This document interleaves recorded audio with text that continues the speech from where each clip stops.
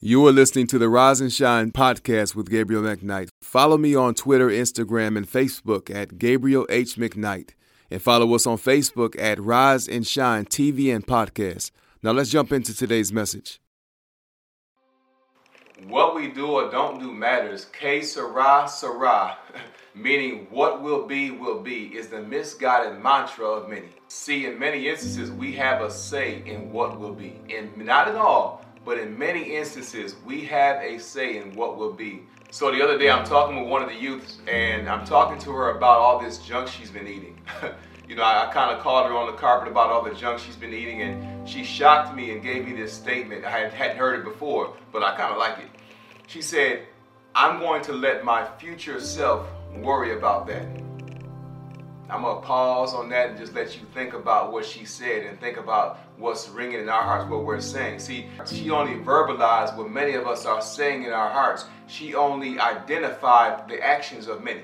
See, many times our future self, as she called it, and the futures of those who we are connected to are the innocent bystanders of our today negligence. Yeah, many times our future self, as this person called it, and those whose futures are connected to ours are the innocent bystanders of our today negligence. And I don't say this to bring condemnation. God wants to bring conviction. Conviction is the prick of God that calls for us to turn from going that way to start going this way. So question, will you listen to the conviction or will you continue to go in your own direction? See, God wants us to take heed to our today so that our future self and those that are connected to our future will reap a blessing from our obedience. They will reap a blessing from our courage. They will reap a blessing from our faithfulness. They will reap a blessing from us getting up and do what we don't want to do, but we know the only way we're going to get to is if we get up and do that which we don't want to do. Discipline. The ability to do that which I don't want to do to get to where I want to get to. Discipline. I don't want to do this, but this is the prerequisite to get there. This is the prerequisite to have that. This is the prerequisite to get them there. I don't want to be separated from my Father on the cross, but the cross is the prerequisite to get them from here to there. Yeah. I don't want to be separated from my Father, but to go to the cross, to endure the shame, is the prerequisite to get them from here to there. Discipline, the ability to do that which I don't want to do, to get to where I want to get to. See, we have to stop passing down pain. Somebody say, I'm done with that. We have to stop passing down poverty. I want to be a fire extinguisher to extinguish the fire of poverty in my bloodline.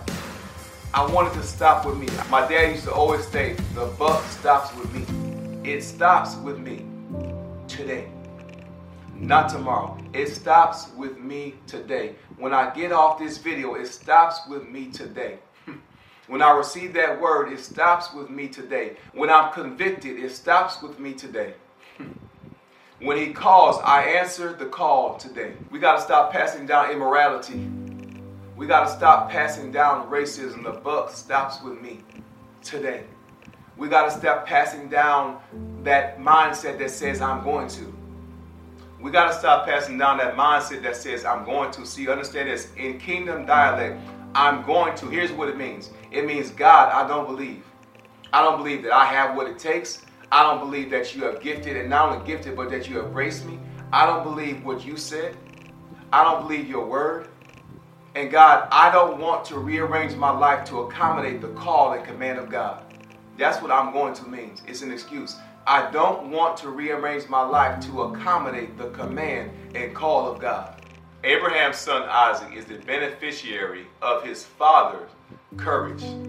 He is the beneficiary of his father's obedience. He is the beneficiary of his father's recovery from impatience. See, many of us, we can have some Ishmael-like situations. We can make some very Ishmael-like decisions. Those are decisions wherein you try to take matters into your own hand and say, God, I'm going to help you out because you obviously need my help. You're taking too long.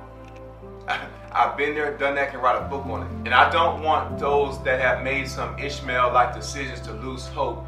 If we are willing to rearrange our lives to accommodate the command and call of God, I'm here to tell you that Isaac is on his way. If I got to put the if there. If we are willing to rearrange our lives to accommodate the call and command of God, to live as if today might be our last, to live as if today might be the final day I get to make a deposit in future generations, in the future of my children, in the future of my loved ones, in the future of my brothers and sisters, in the future of humanity. I'm going to live today as if it's the last day I have to make a deposit. So I want to read Genesis 26, verses 2 through 5 in the Message Bible.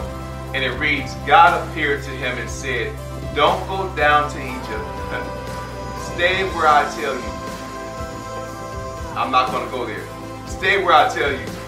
Stay here in this land and I'll be with you and I will bless you.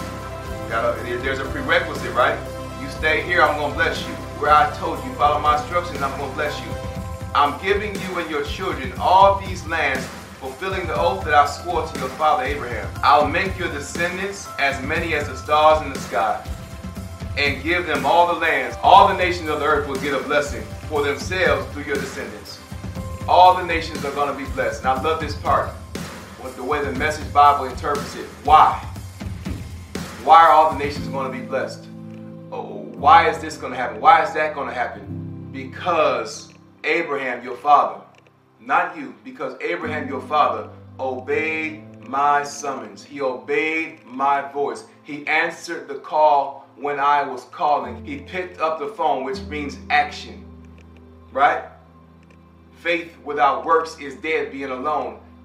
Abraham leaving when God told him to leave, and Abraham staying when God told him to stay is the action of his faith. And why? Because Abraham obeyed my summons. He kept my charge. He kept my commandments, my guidelines, and my teaching. No, Abraham was not perfect, but Abraham was committed. Abraham was not perfect, but Abraham was committed. Committed does not mean that you won't fall. It just means that you won't stay down when you go down. It means that, oh, I might get knocked down. I refuse to go back.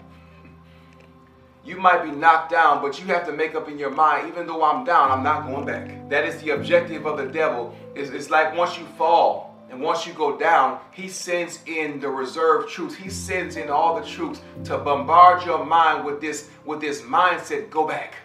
It's over, go back. There's nothing else, go back. But Abraham, though he got down, though he messed up a couple of times, he refused to go back. God is calling you out today. You might have got knocked down. You might have made a horrific mistake in your life. But God's word to you is, don't go back. You can get back up and you can start again. You can press the reset button. But listen, don't go back. And so I want to sum everything up with this statement. I'm building a better tomorrow with the bricks of today. We are building a better tomorrow with the bricks of today.